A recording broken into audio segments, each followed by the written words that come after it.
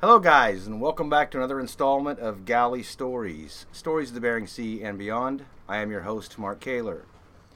Before we get started, I just wanted to make sure to remind you to buy wild Alaska seafood, and if you can't buy wild Alaska seafood, at least buy wild seafood. Our guest today is Captain Elmer Luce. He's the captain of the Viking Explorer. Captain Elmer, how are you doing today? Doing good, Mark. Doing good. Excellent. So, you've listened to half of about all of these, but never all of them at once. So we're going to throw some ringers at you. But let's start out with, where were you born and how you got into the industry? Well, I was born in Seattle. I don't like to say that, but I was born in Seattle, and I got started in the industry. Well, I've been in the industry all my whole entire life. I think I was 3 weeks old when I first was on a boat. My mom and dad had a boat. They fished. They was a troller out of Southeast Alaska, actually out of a little town called Pelican, and ever since I was about 3 weeks old, I was on the boat. My first memory of being on a boat was there was a tire swing. So there was the main boom of the boat. They'd put it down on fair weather days, and if there was a little bit of wind, they'd put it up and put a sail on it. Just part of the trolling back in the days, I guess. I don't know much about it, but I recall it all. Anyways, there was a tire swing, and we'd get in the tire swing and sit in there, and just the natural motion of the boat, you'd get rocked back and forth. Now, that was nothing to do with the fishing equipment. They just put that tire swing up for you? Just for the kids. How old do you think you were at that time? Oh, geez. Well, I can tell you I was anywhere from very, very young up until, well, I know I've seen pictures. Mom had pictures of me, 4, 5 years old, sitting in that tire swing. And when did your parents start making you work on the boat? Okay, starting to work on the boat was in 1977, which was actually the last year that, how old was I? I was 10 years old. That was the last year they trolled. My dad had trolled. And me and my brother, we cleaned the fish, and we saved all the fish eggs out. And we got paid off of the fish eggs. I mean, nowadays the fish eggs are worth more than the fish, but back then the fish eggs weren't worth anything. So yeah, we cleaned all the fish and iced them down, and we got paid on how much fish eggs we pulled out. At 10 years old? 10 years old. So then your dad sold that boat then? Yep. He sold the boat. By that time, he had 6 kids. And a lot like you now. Were they born in no, twos? Or? No, they were, yeah. I got twins and triplets. No, they put them all about a year and a half apart. But he decided, the family's getting too big. A lot of kids, a lot of things going on. So he went a different direction in life in the fishing industry. And we'd moved down to where I live now in the Adna area.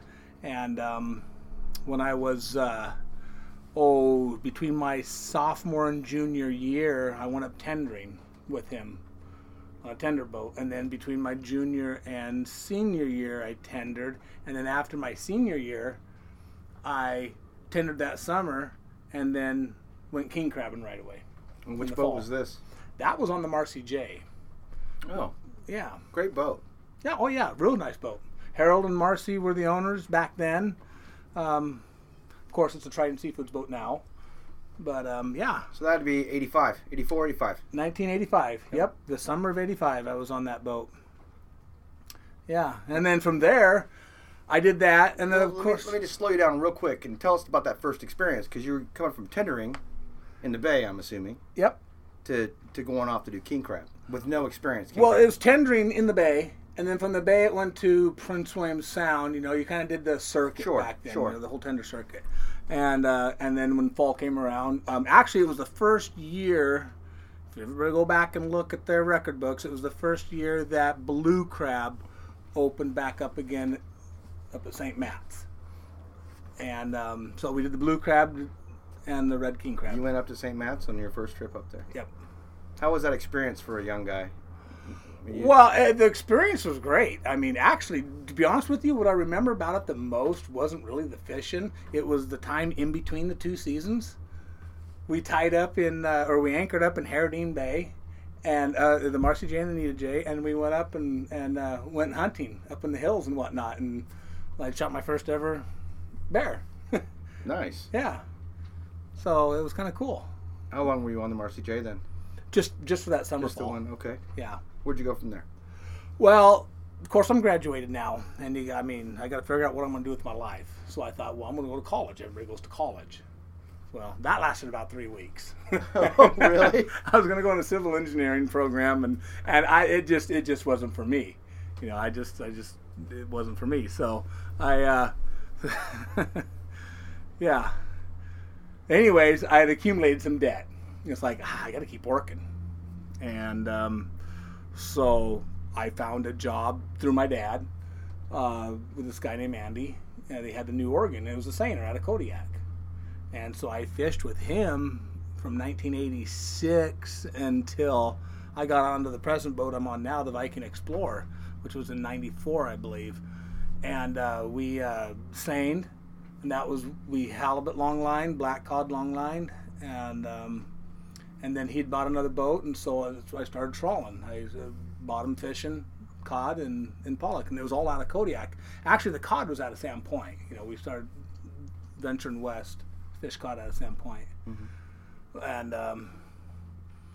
that was a great experience. I think, you know, really when I look back at it, and I'm a lot older now, and I reflect back at my younger years, I really have to attribute most of my work ethics and knowledge and just how to do things to Andy. I mean, the guy was a screamer, a yeller, but you know what? He always told me. This is one thing he always told me, and to this day, I'll never forget it. He says, you know, you can't take this personal. You know, all the stuff that goes on a boat, you can't take personal. This is all business. And I thought to myself, you know, as I got older, very true. You know, people get excited on boats. People get upset. People get this, but you can't take it personally. I mean, it's all part of fishing. Right. Yeah. So you're mid-20s, late 27? Oh, I'm probably 20. Yeah, let's see. Well, do the math here. 28. 26. 26. Okay. 25, 26. That's when you found the VE, or she Found found the you? VE, yeah. Well, okay, my dad was pressuring me to get out west. During that whole time frame, you know, the company's grown leaps and bounds. Money's being made. But I thought I was making good money in Kodiak, and I was. I mean, heck, for a young kid, I was making real good money. And he kept trying to tell me, yeah, we just bought these boats, you know, and he was telling me all about the fisheries out there, but I just wasn't listening. I wasn't registering it. And because we were doing fine. Which company was this? Trident. Oh, your dad was with... Yeah, he was with Trident by this time, yes. And things were going good. And but things were going good in Kodiak too. Salmon industry was good. I mean, what was it, 1988 was that big year, Red Run year. The price was $2 and some odd cents a pound. Yeah, because 89 the Exxon Valdez came in, and but no, things were going good, and I finally, it was in the summer of '94. Yeah, the spring of '94. It was just done. I was done. I due to a lot of different circumstances, I just couldn't better myself anywhere where I was at. And I wanted to make the next step up in the industry. You know, I wanted to run a boat. And have you been doing any engineering or all? Oh that yeah, work? yeah, Okay. oh yeah. You on those smaller boats, you do it all. You do it all. And so I got on the. I don't know how I got in touch with Jeff, the other captain. I really don't know how that all came about, but I don't remember anyway. But Jeff and I sat down and met, and yeah, I got the engineering job on the Viking Explorer that summer. So, back up a couple months, I brought in my last trip to. I was running the boat, the New Oregon Longlining, for the previous 2-3 years, and of course halibut. I mean, it was nothing to go out and fill a boat full of halibut in the 48 or 72 hour openings that we had back then. And because the boat only held 50, 60,000 pounds of halibut. Well, how did you first step into that captain spot on the Oregon? I mean, how did that come about? Well, Andy bought another boat, the Milky Way. And so he was running it. And he obviously trusted me enough to run the New Oregon. You know? How was that experience the first time getting the keys? I think the very first time was kind of a scary moment. Okay. let's have that one. Well, the one trip I remember was we were headed out, and this was early on in the spring too, and I couldn't tell you how early them seasons started, but we were going to do some black cod off of Cape San Elias. And well, that was back then. Okay, you had WBH-29, you had the weather gal, Peggy. She gave the weather from Kodiak. There was no internet, no nothing to get the weather. We'd gotten the weather, but somewhere along the way, the weather obviously changed. So here we are out in the armpit of Alaska, and it is starting to get crappy. I mean, just really getting with it. And we're on a 56-foot wood boat, mind you. And, I mean, I don't know what was blowing 50. And that's no place for a 56-foot wood boat. It's blowing 50, 20-plus footers, especially up there where there's a lot of current. It's just nasty. Nasty. Yeah, no place for it. No place for it. One of the guys left the back. There's 2 fish holds in it. In the back fish hold, we had all of our bait on ice, for our trip we're going to make. We'd already set most of our gear out, and I mean, it was just nautical. It was just nautical. And so one thing led to another, and the boat was starting to feel really heavy. And I'm like, gosh. And I found out, what's going on, guys? What's going on back there? Well, it was full of water. The hatch never got put back on. So now it's full of water. Our main tank's full of water. Now we're here. We got a situation now. Very heavy boat, blowing 50, 20-foot seas. And I don't know how far I'm, recalling. If I had to guess, I'm probably 12 hours from anything. Yeah, from the Cape to get into cover. So we're starting to make our way there. And we got these stabilizers out, and little wings on the outside. You throw the booms out and they... Yeah. And they stabilize, those things were flying out of the water. Every time you take a roll, them things would fly up out of the water. Were you able to do anything to get the water out? No. I mean, you could today. No, because, well... it was full of bait. It's full of bait. Well, not only that, you have cardboard. What's the worst thing to have in a lazarette? Cardboard. I mean, cardboard is the worst thing to have in any place that you want to try and get water out because it plugs up all the drains. I mean, all these bait boxes come cardboard. Mm-hmm. So that wasn't an option. The option was just to head to land.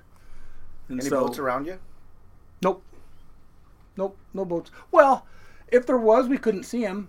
I mean, you got to remember technology back then. You didn't have, AISs and plotters that showed everybody around you and everything. So, and everything was a big secret back then anyways. I mean, where you fish was a big secret. Turn it off. Don't tell them where we're at. Yeah, exactly. So we made our way into there. And who was running the Exceller? I think it was Pete. Pete was running the Exceller, and he was back there behind the island too. And we got and there was a tender back there too, by the way, to get our fish. And so we finally got situated, got everything pumped out and this and that. And we had no bait. I mean, all the bait's washed out. It's no good. So we're just scooping it overboard. Overboard, letting the bait go. And I'm just like, when I have no bait, I got the gear out there in the water, which I don't even know if I'm going to find again. You left it 12 hours back there, right? Yeah, I left it back there. And the plotting system back then was, usually you camp out by a gear, and then just pick it and keep an eye on a buoy. Keep an eye on a buoy, exactly. I mean, we were fishing, 200 to 300 fathoms of water for this black cod. You didn't have wheel watch. You had buoy watch. Buoy Don't watch, let that buoy get out exactly. Especially not knowing what you're going to do. It's like, is that thing going to disappear now? Right. So Pete gave us some bait.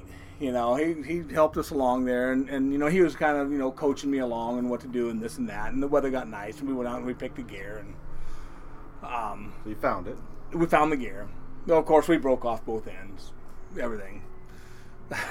It was a disaster. This trip was just a disaster. By the time we said all said and done, we had a few thousand pounds of black cod and came back to port with half the gear.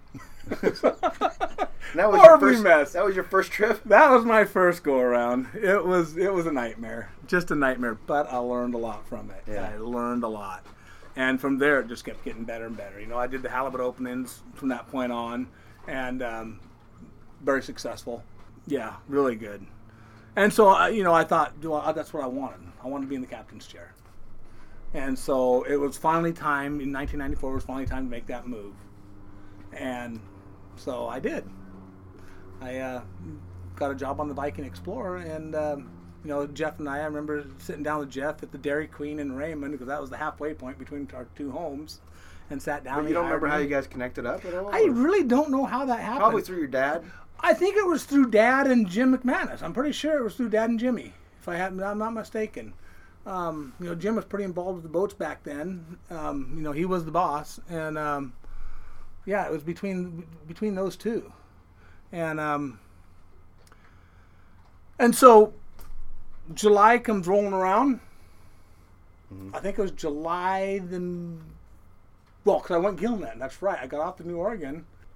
So you got off the Oregon, and then but we're already hired on the VE, right? Yes. And then went gill netting Yes. for the summer before, Yes. or Yes, I got a job with Matt Marinkovich on, I don't even remember the name of the gill netter, but I needed something to fill in, because I was supposed to go meet the New Oregon, get hooked up with her in the Seward Shipyard, July 20... the VE. Yes, the VE. July 28th. I believe it was the date. A little bit of fill time there then. Yeah. Well, yeah. There was a month there. Well, there was a Bristol Bay season there to be had. And so I thought, well, heck, I would do that. Mm-hmm. And that was an experience in itself. You know, Had you done Bristol Bay before? never gill netted before. No, That's combat fishing. it was, especially back. Well, it was more than. I mean, okay, here we go. Herring seine, salmon seine, pollock fished, cod fished, king crabbed. I've gotten a lot of the fisheries under my belt by then, and I thought, you know what, this would be a good time to go let's do some gill netting. Maybe I'll fall in love with that and buy a gill netter or something to permit. So anyway, well, the experience on that was pooping in a 5-gallon bucket in the back deck. I mean, that's what you did. Those old wood gill netters. That's one of my memories. You're just sitting out there, you know, in God's world, just like, okay. In a bucket. In a bucket, yep. And I'm pretty sure a lot of the gill netter people that's going to listen to this can relate. But anyway, so I met the boat, the Viking Explorer, in the end of July in Seward. What year was that? In 1994. I believe 94. I don't think it was 93. I think it was 94. Was she pretty new then? Well, it was built in 79. So 89, yeah, it was 15 years old. So, yeah, it was a fairly new boat. And Jeff and the crew were going to fly up on this date. I can't remember. It was like 4 or 5 days later. It was when the boat was in the water. And then, boom, we were going to head pollock fishing to the Bering Sea. So I talked to Lloyd Anderson. He was the port engineer at the time for the company. And Al Junis was the engineer on the Viking Explorer for whatever reasons, which I don't know. You know, he was no longer going to be the engineer, and I was going to go up as the engineer on the Viking Explorer. So here I am. I'm flying into Seward, town I'd never been before, to a boat I'd never seen before. Before the cruise there. No crew there. They're not going to come for another 4, 5, 6 days, whatever it is. And the boat's going in the water in 2 days. And so, and my last instructions from Jeff was to have the boat warmed up and ready to go, because when we fly in, we're heading to the Bering Sea. Biggest boat I've ever been on. I had not a clue. So Lloyd and I flew up. Lloyd left that evening. Al Junis was on the boat for about 8 hours with me. Told me this, and this, and that was it. He flew out. So here I am, the shipyard coming up to me, saying your boat's going to go in the water in 36 hours, about a day and a half at that point. and we're going to go ahead and put you around, tug you, and tie you up right here. So I'm like going, holy smokes. Is everything closed? It needs to be closed. I'm supposed to have this boat fired up, refrigeration going, and the whole 9 yards, because Jeff and the crew's flying in, and we're leaving for the Bering Sea to go trawling. So I spent my every waking hour tracing and marking. I had a black marker pen and a lot of tags. Every single pipe in that engine room I had to put a mark on. Every single valve I figured out where it went to. I mean, I traced everything. In the shaft alley, got the books out. What is this thing back in the dry hold? Lloyd told me, well, that's the, variable pitch unit. That's a Hunterstad variable pitch unit. Grab the Hunterstad book. What does this thing do? Well, I didn't know it turned the flukes of the propeller, Did you oversell yourself to get the job, you think? I just don't know. I don't know. But all I know is I got the job.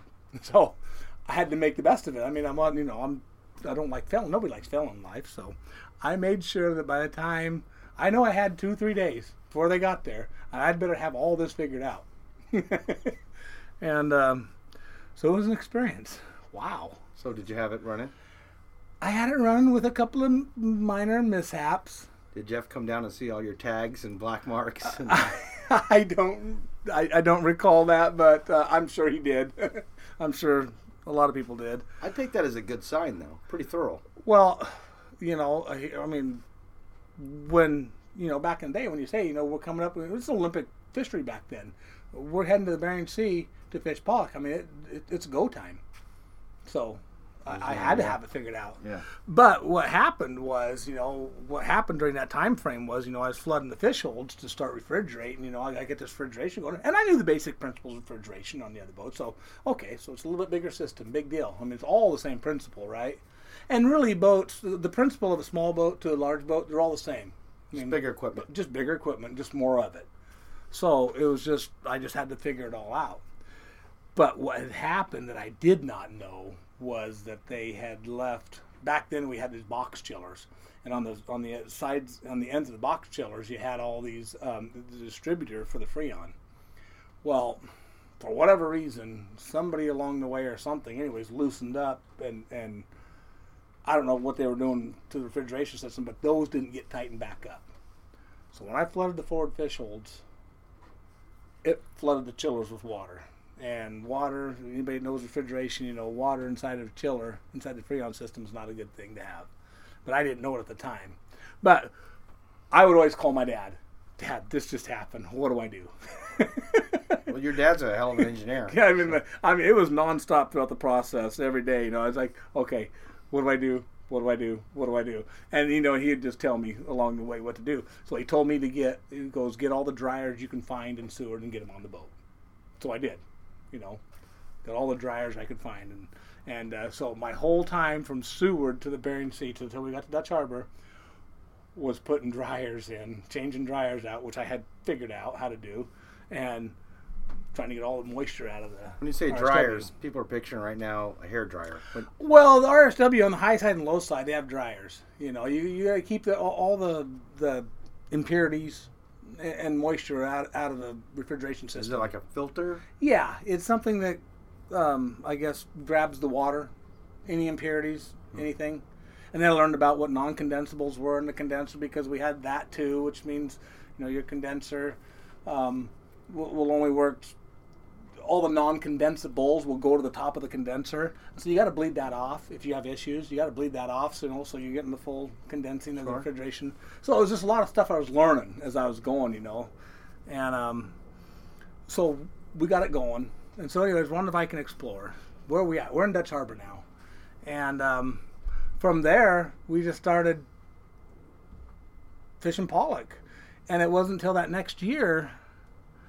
In '95, that it was the fall season of '94, and then the winter '95, and it's like I'm going back to what I wanted to do. I wanted to run a boat. I wanted to sit up there. I wanted to sit up in the wheel. I want to be the guy. Jeff, move over. Well, it wasn't move over, but I wanted to be the guy up top looking down. Not the guy at the bottom looking up. And so what's the first job available? Tendering. I wanted to tender the boat. I get my foot in the wheelhouse. So I am pushing. And nobody likes. Well, I shouldn't say nobody likes to tender. Most captains don't like to tender. It's not a favorable job, let's Right. say. So I ended up getting the tender job for the boat. It's like, wow, I got my foot in the door. After 1 year. Less than a year, yeah. Because it's 94, so 95. Were you taking night wheel watches or night tows or anything at this point? Or Oh, yeah. No, right away, right out of the gate, I was... And I don't know why or how. But he had a salty crew, Jeff did. But I don't know how I found my way doing the night towing. Because a guy named Dan Morvik used to do all the night towing. But I found maybe I was sitting up with him. I don't know. But I ended up doing a lot of the night towing. And from that point and up until 2000, I did all the night towing and the engineering at the same time. night towing's just like being captain, except harder because it's dark. Well, you catch the fish at night. He catches the fish during the day. So, but where were we at? Trying to look up into the wheelhouse and Yeah, so I got the job tendering, and then from there, it led in. Probably should fast forward a little bit. It led in from tendering. I got that spot sewed up. Obviously, I must have done a good job because they kept me doing it. And to grabbing a pollock trip or two, to doing all of cod fishing then. Jeff didn't have no interest in cod fishing. He just wanted to pollock fish, which is great. That's fine. you got experience. You were running the boat. Yeah, so I got the codfish. Now, were you still engineering at the same time, or did Yes. you were? No, my first season of codfishing, I engineered and codfished at the same time. Now, this is going to start to get difficult as I get laying into the 90s because I was doing both spots. It would bring somebody in, but just to be my eyes down there. But yeah, it was. I was working 10 months out of the year.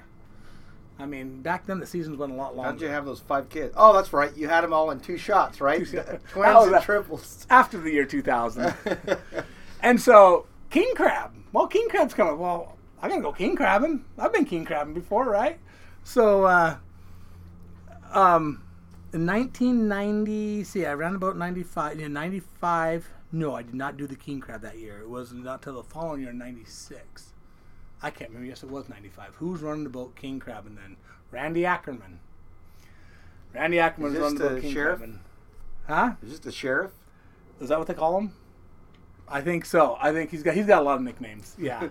Yeah. Great guy. And he run the boat king crabbing. So I went with him that season.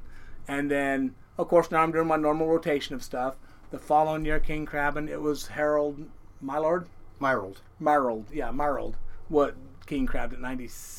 On the VE? No, 94. I'm getting back. I messed up one year. It was that first year in 94. Royal Viking then. No, Viking Explorer. It was that first year in 94 that Randy did it. And then 95 Harold did it because my first year running the boat king crabbing was 96. Gotcha. Okay. So Harold ran it in 90. And so I did the king crabbing. Now I'm stepping up where I'm doing all the king crabbing. And Jeff didn't want to do king crab? Nope, he didn't king crab. All the pollock. Let's start with A season. I'd do all the A season pollock. Then I would do codfish in season after that. And then I would come up and with Jeff and whatnot and engineer the boat for all the pollocks. We used to do CDQ beforehand. And then all the pollock season, and then I would run the boat for the king crabbing. So if you go from January and back then, the king crab seasons were all different. But anyway, it was about 10 months. 10-month stretch. Well, the year 2000 rolled around, and it was like, it was getting, I met my wife, want to settle down, have some kids, and it was too much. That was, I couldn't do that. I mean, it was a grind. And so Jeff was giving me more and more pollock at that time. And at that time, things were changing in the industry. King crab went to AFA, went to catch share for the FA boats. We no longer cod fished. We strictly became a pollock boat because we were fishing a lot of pollock in Kodiak at the time, and we didn't have the time to fish cod in the Bering Sea. So things were changing, seasons were changing, industry was changing, and so Jeff and I started to split it, but in a manner where what he did was his money. What I did was mine. So Jeff would take half the seasons. He'd take half A season, half a B season, to the best, wherever he wanted to cut it off. I wasn't picky. I didn't care. Right. But I got all the cod. If there was any extra pollock, I got all the cod, and I got all my king crab. So it led to that, and led to the part where then we start splitting things down the middle, time and money right down the middle, and, here we are today. Were you ever, you told us about a pretty scary experience on the Oregon there, right? Yeah. What about on the VE? You've been on there so long, 94? Since 94, so what is that? 04, 14, 10, 24, 24 years? Yeah, so what about any times on there? Well, you have your scariest one on there? I don't know, scary or nervous. Jeff says he didn't have any. But. Well, I don't know if I'd call it scary or nervous or I don't know if the word would be scary, but there have been a lot of, hairy moments. Hairy moments? Is that a good way to put it? Yeah. Back in the day, we used to use 1 1/8" cable, for our Gilsons, that brings up the bag. And back in the Derby days, steel cable. And back in the Derby days, it was, you fished weather. You fished tough weather, bad weather. And, when you snap, when that whole bag comes up, the stern ramp, and then shoots back down, and you snap 1 1/8" cable, that's not that old, by the way. There's hairy moments like that. Yeah. And as far as running the boat?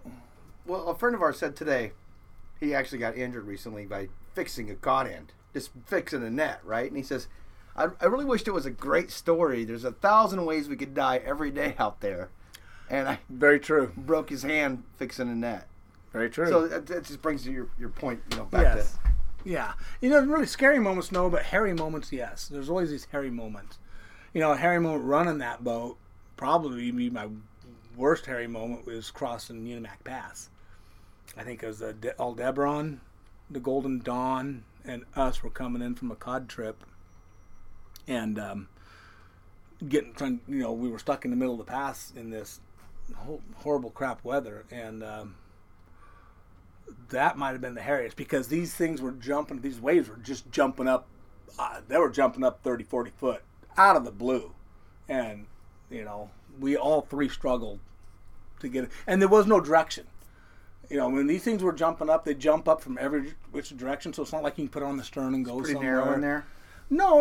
That pass is pretty big, but it's the current, and it's a sea state. It's like we call it, a wash tub. It's like in a wash tub, washing machine. Coming out the They're other. coming all different directions, and that was a hairy, I don't know what that was, 10, 12 hours just to try to get across that pass. Yeah.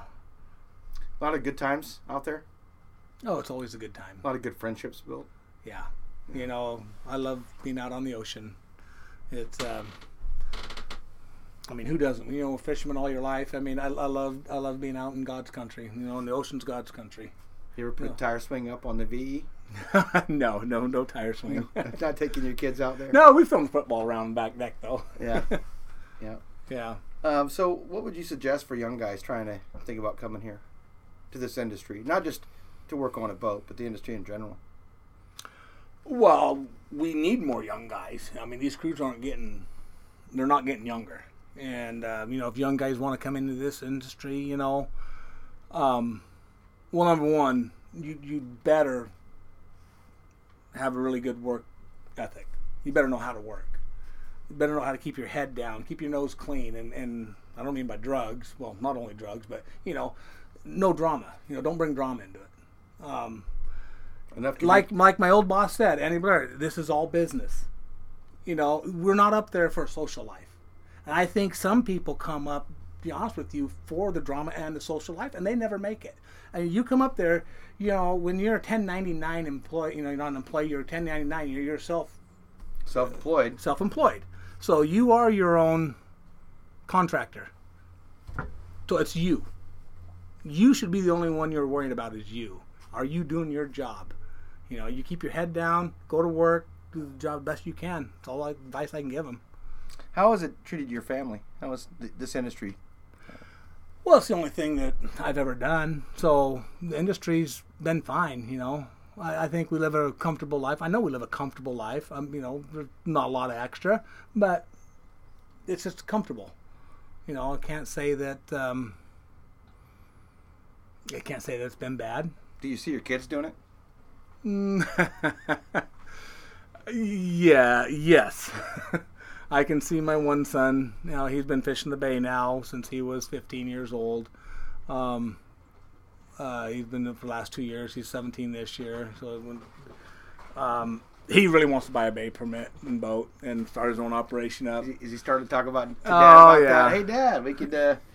we could pull in a little bit. Involved. Yeah, we could pull in and, 17. I know what I'm doing, Dad. I'm not opposed to it. Yeah. I am not opposed to it. But I keep telling him, I said, if you do this, and, we can work on this if you do this, but don't rely on this as your only source of income because it's not going to work. Well, that is how family traditions carry on. That is how we've had folks on here that are fourth generation. Stan Hansen. His great-great-grandfather fished more than any of us living today. Back then they didn't stop. That's how traditions carry on, is by giving it to your kids, right? Getting them involved. Well, yes, because I when I'm home in the summers, I farm, and the rest of the year I fish. So I'm a fisher farmer. They're taxed alike. Everything's alike. The industries are so similar. It's unbelievable. Oh yeah. Very similar. I used to grow peas and corn, and my goodness, the cannery that you delivered your peas and corn to, and the waybacks were identical. They go hand in hand. Yeah. They just go hand in hand. And there's a lot of shit on farms that'll kill you too. Oh yeah. Step in the PTO the wrong way with some loose carb, and you're wrapped up. Yes. So very similar industries, and so therefore those are the only industries that I've been in. And fishing has really caught their eye, big time. Yeah. Yeah, well, I think it's just good to have that carry on. And if your son is fishing now, so he's already third generation. Your dad fished? Yes. You fished? Actually, on my mom's side, if you want to go back, it'd be fourth generation because her mom and dad fished. Okay. Actually, Did she bring your dad into it then, or was it... They met. Dad was in Coast Guard, and they met in Pelican. That's how they met, was in Pelican. And, of course, she came from a fisher family. Actually, my grandma and grandpa, my mom's mom and dad, they actually were one of the settlers of the town of Pelican. So had you have not been born while they were on vacation in Seattle, you'd be a born Alaskan. Yeah. Or something like that. Well, the family got large, and so they had to move, and they had to do something different. Well, they moved after your family got large. Yeah. Though. But you also got to remember something. In that time frame, and that was the early 70s, trolling... for him to make the move and everybody to make the move. Harold and Marcy used to be one of Mom and Dad's, or my grandma and grandpa's friends, out of Pelican. They used to troll. I believe there's a lot of very successful people in the fishing industry. That's where they started out, was trolling back in the day. Mm-hmm. And then they went from there and they ventured out, because trolling in the early 70s, it was going downhill fast. And people kind of went their same direction, Marcy J, Harold and Marcy, they ended up in Kodiak. They ended up, selling out, buying a bigger boat and fishing in Kodiak. Some people went out west farther. So what? The Marcy J's the last boat I knew that they owned. Did they have a different Marcy J prior to that, or? Nope, that was the only one. Well, then they bought the Anita J. Okay. Yeah. After the Marcy J? Yes. Oh, so they weren't done. No. Okay. No. Nope. And so yeah, it's been in four generations, because my mom and dad, or my grandma and grandpa did it, and then my mom did it, and I did. He's just, that's 4 generations. Any way you slice or dice it. Your wife's handled it good? Well, she knows no other. Right. I was a fisherman when we met, so that's all she knows, was me being gone. But yeah, she handles it. She's a super. But you're at home a lot more now than you used to be. I am now, but in the first 5-6 years of our marriage, probably not. No. But we're about out of time. But before we close, is there any story you feel like you need to tell? No. You got a funny one for us? Just something. Nothing that I can put on the air. Okay. Hey. What happens in Alaska stays in Alaska, right? This is not Vegas. Well, Elmer, I can't thank you enough for coming on today. I've enjoyed the story. I'd ask you to encourage everybody to buy wild Alaska pollock. Oh, absolutely. Because that's your bread and butter, right? Absolutely. Hey, when because you eat all species of fish, obviously. You've been fishing everything. What do you think the difference is between pollock and cod? Well, the difference between pollock and cod, what I tell my friends at home and this and that when they're talking about buying fish, I will say, you know what? The taste, to be honest with you, there's not much. I would have a hard time. The only reason I would know the taste between a cod and a pollock is because I know the textures. So it boils down to the textures. To me, a codfish is stringier and tougher. A pollock is more tender. It melts in your mouth. You trying to say it's a tenderloin of the sea? Well, I'm saying it's the difference between let's just say a filet mignon and a round steak, really. Really? Yeah. And yeah. I just caught you on the spot with that too. That's fine. No, it's true. Pollock is very tender. It's a very it's a tender, white moist fish. It's a white fish. Like any white fish, it's going to take any flavor you put on Well, it. look at it. They're a lot smaller than a cod. A lot smaller. Yeah. Now, if you were to buy the cod that's small, you might get that. Yeah, you're going to get that same but thing. Nobody's trying to fish for those. No, because I don't know what the minimum size is they pay for, but whatever. Well, you also want to keep the species. But a cod, look at the flakes on a cod. They're thick. Look at the flakes on a pollock. They're really thin. Look at the fibers of a cod. They're stringy. Look at on a pollock. I mean, it just makes sense. Pollock in my eyes is a better fish than a cod. It was just a question, and now we went into a whole sales pitch. All right, guys, this has been another installment of Galley Stories, Stories of the Bering Sea and Beyond. I have been your host, Mark Kaler. I encourage you guys to follow us on Twitter. I think we're now up to 12 followers. Just look for @GalleyStories. But also on Facebook, and register on there because you get the pictures and live feeds occasionally. Appreciate all your support, and like and share, please, guys. We'll see you next time. Say goodbye. Thank you, Mark, for having me on.